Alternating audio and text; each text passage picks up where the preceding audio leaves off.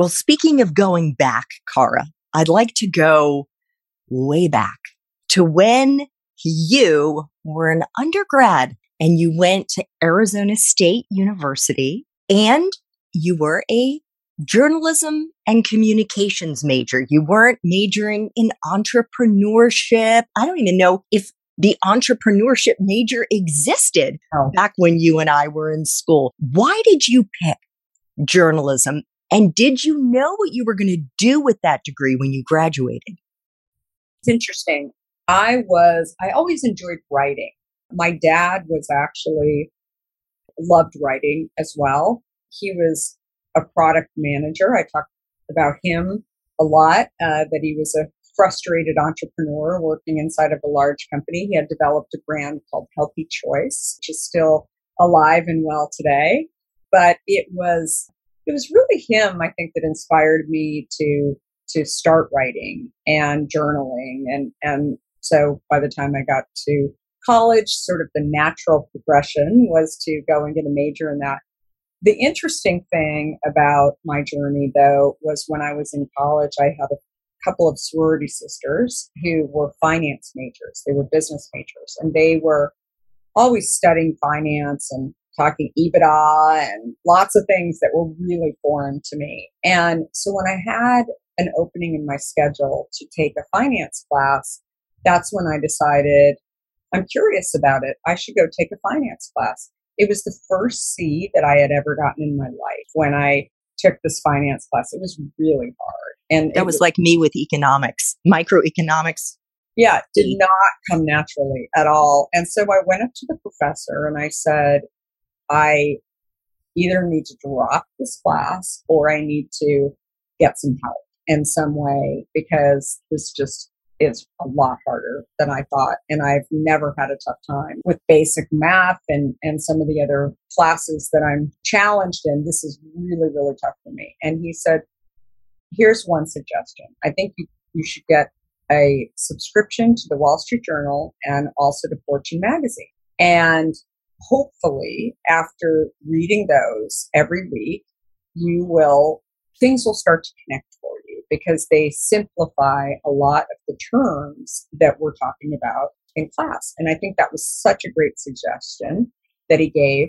I mean, I would hold on to all my Wall Street Journal papers. My roommates decided one day, because they were so sick of seeing the Wall Street Journal, that they wallpapered my room with the Wall Street Journal.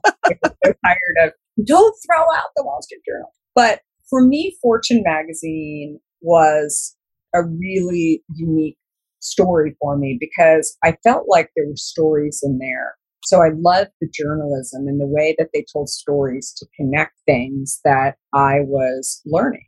And when I not only got through that course, but I also decided to get a minor in finance, because I thought there is a lot going on here that is not so easy for me, but it definitely is challenging me. And I enjoy a lot of the people that are also taking some of my courses.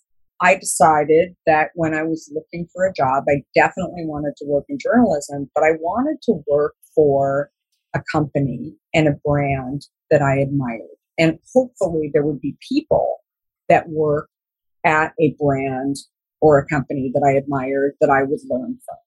And I opened up my Fortune magazine, and in the front of the inside front cover, they said who the managing editor was, Marshall Loeb. And I wrote to Marshall Loeb and I said, I want to tell you a story. And I said, thank you for allowing me to learn from your stories. And I went on to share about how I received a C, and the professor had told me to get a subscription to Fortune magazine. And now I'm graduating and I'm looking for a role. And here is why I want to come work for you. I didn't say you should hire me. I didn't say that I had tons of experience, that I had worked in a million internships. I was very authentic and honest about how I was inspired. And I was a hard worker and I was a good writer, and that I would love to come and meet with him. And he wrote me a letter back and said, if you're ever in the New York area, let me know. And I would love to meet with you.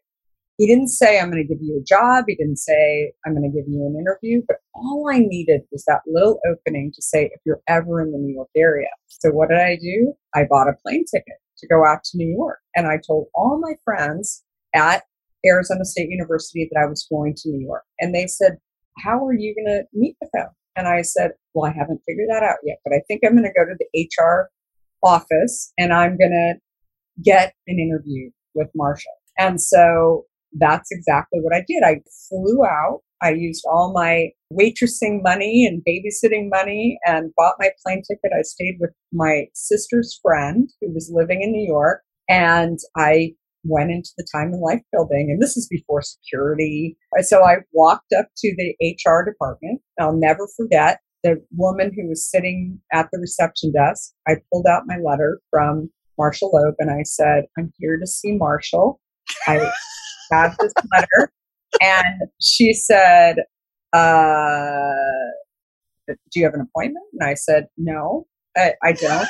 She said, if you're ever in the New York area, she didn't know what to do with me. And so I waited and she said, just a minute. And she called her head of HR and she said, she came out and she said, I'm really sorry to tell you, but you don't have an appointment and you don't have experience. And so you will not be getting a meeting with Marshall Loeb and you will not be getting a role with Marshall. We always hire people who have a lot of experience. And I said, okay, well, I'm here until tomorrow. Are there other roles in the building with other magazines? You have a lot of magazines in the building. Prior to even walking in the building, I didn't know that Time Magazine and Sports Illustrated and People, I'd take a job at any of them. But I got my foot in the door, I thought, by sending a letter into Marshall Loeb. And she looked at me and said, well, actually, at Time Magazine, there's an executive assistant role in circulation. Would you be interested in interviewing for that? And I said, that would be terrific. And she said, why don't you have a seat? I'll be right back. And she came back and she said, she will interview you. And I said, terrific. Little did I know that Brooke McMurray was looking for an assistant for months and could not get any candidates that she really liked. And so when I showed up, she was probably desperate, right, to have somebody. And I showed up and she said, tell me how this happened, because I just found out that you were a candidate and I just saw your resume. And I said, I wrote a letter to Marshall Loeb. And she said, what? And I said, so I was in college and I wrote a letter to Marshall Loeb because I took a finance class and Fortune magazine helped me figure out. She was just stunned at this story. She was laughing so hard at the whole story. And she said, I love it. So you bought your own plane ticket to come out here? I said, I did. And I've never been to New York. And she was like, what do you think? And I said, I love it. It's terrific. I would love to live here. And she's enjoyed me. She saw my tenacity. She offered me a job almost on the spot. She said, if you will come and you will work hard, I will mentor you. I will help you. Maybe you'll get a job at Fortune magazine eventually, but I need you to focus on being an executive assistant. Now, I knew what being an executive assistant was, or I thought I did. I had no idea still when I got the job, even the first day, what circulation was. I thought circulation, by the way, is subscriptions, the little cards that are blown into magazines that fall out. That was the department that Brooke was running. And I think it's a story of being yourself. When you're 21 years old, people don't expect you to have tons of experience. They want to figure out if you're enjoyable. What are your stories? What are you made of? Right? And more than anything, I mean, you've definitely hired people over the years. I mean, that's what you're looking for. You want somebody to come in the door that you know is going to help you. Right? And that was the story of Fortune magazine. A long-winded story.